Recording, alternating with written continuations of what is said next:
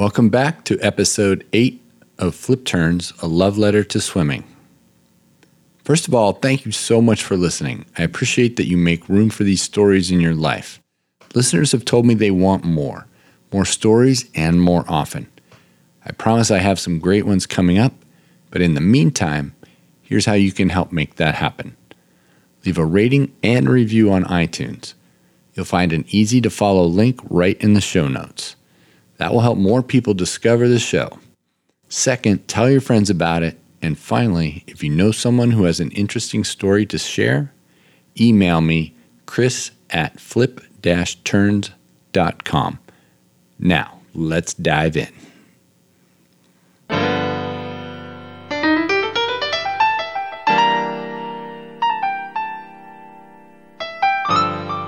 I've been in education for a little over 20 years and really had a great career so far, working both as a teacher and a coach. And at the time, I was working at an elementary school principal. This is Terrence Keller. When he says at the time, what he means is at the time of his accident. I was also very active, before my accident changed that. In 2013, Terrence was in a car wreck that left him legally blind.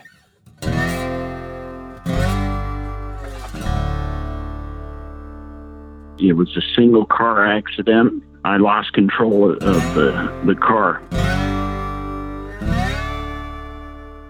I sustained a traumatic brain injury, but as a result of the accident, I am now legally blind. Terrence can still see. With his glasses, his straight-ahead vision is almost 20/20.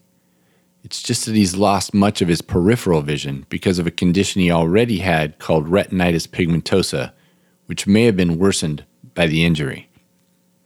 Most discouraging of all, though, is that the doctors told him that his brain injury would keep him from ever going back to being a school principal or even a teacher again. They didn't really think I would have the ability to mentally process and remember stuff.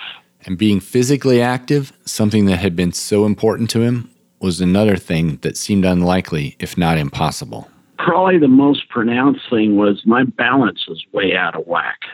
To cap things off, Terrence and his 2 sons had lost a wife and mother to cancer just a year before, and they were still in the process of grieving. Terrence's priority now, though, was physical recovery, and he embarked on a 3-year program of physical therapy.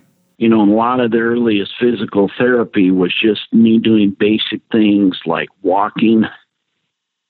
They literally have to start you from walking down a walkway where you have balance beams. And I had to start with that, going up and down some things that simulated stairs. And then they also had to work on the mind-body connection. It was getting my brain to think, focusing on what was I doing again. It wasn't until, I want to say after a year that one of the therapists allowed me to get in the pool. And they swam alongside, just to see if I could do the basic stroke movements of, say, a freestyle, for example.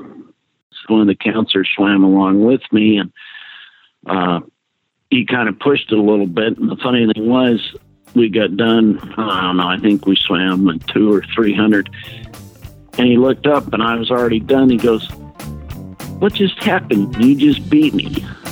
Started thinking, dang, man, I'm feeling better. Why not push it?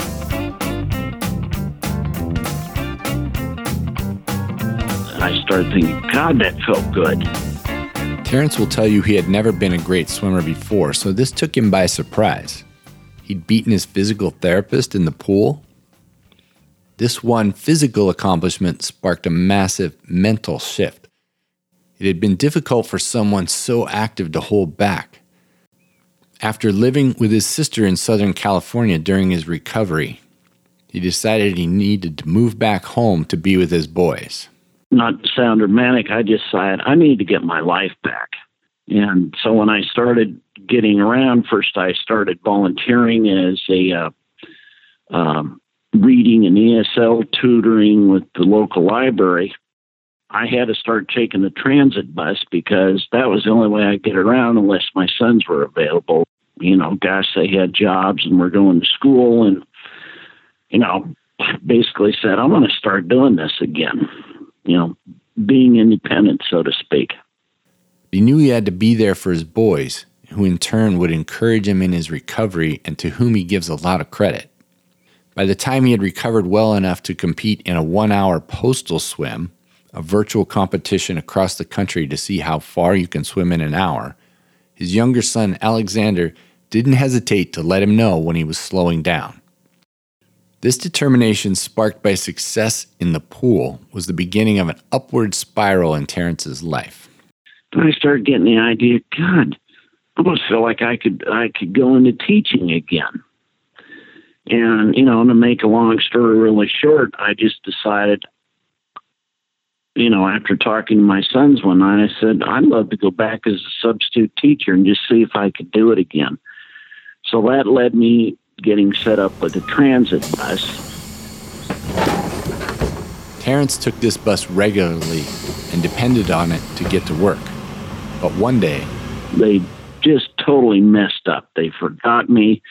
They forgot a standing reservation that I'd had, and even left me in the rain one time. And I got a very nice apology, and I thought, okay, it's nice, whoever that is at the bus company, that they would apologize. And I said, don't worry, I will be making sure this is taken care of. About a week later, same thing happened again.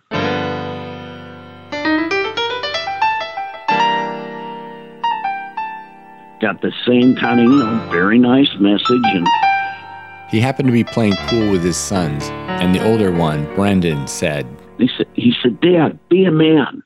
Ask who it is. So in his text exchange with the representative, I said, well, thank you very much. And, oh, by the way, who is this? And they said, it's Michelle from the bus company, and she attached a picture of her, and there was just something about it at the time. I thought, wow, I'd like to meet her. We had not met before. We'd only talked over the phone, and we just started texting back and forth. And I said, what the heck? What's the worst thing she could say? No. So after texting back and forth, which is kind of funny at the time, my sons are playing pool while I was texting back and forth. And, initially she was hesitant because I was technically a client of the bus company. And finally she just said, sure, I'd love to meet you. Just really hit it off. And come on, Terrence, that's an understatement. Pretty much after our first date, within 6 months, we'd gotten engaged, and this Father's Day weekend in June, we will celebrate our first wedding anniversary. Swimming turned out to be a key element of Terrence's connection to Michelle. He was attracted by her form, and not just how she looked in a bathing suit. It was her smoking hot backstroke.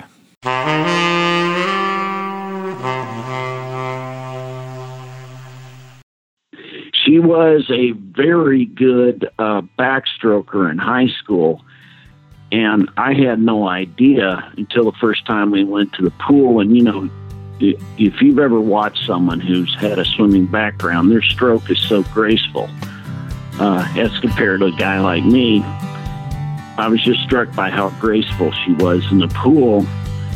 And then the first year I did the Visayas Senior Games, they were throwing together a medley. The Senior Games host competitions across many sports for people over 50 at the state and national levels. Relay, and, just basically looking for volunteers. And I looked there and I said, honey, is your bathing suit in the car? She ran out, put it on. We wound up taking third in the medley, and here's the sweetest part. She beat the pants off of some of the guys she was racing against. Terrence was deeply impressed, so much so that he literally got down on one knee. That weekend of the first Senior Games also proposed to her. And as his swimming has progressed from therapy to technique and training, Michelle has been his number one coach. So she's been really good at picking out, part of my stroke mechanics. She even made me realize that swimming is a whole different kind of breathing than, say, running is.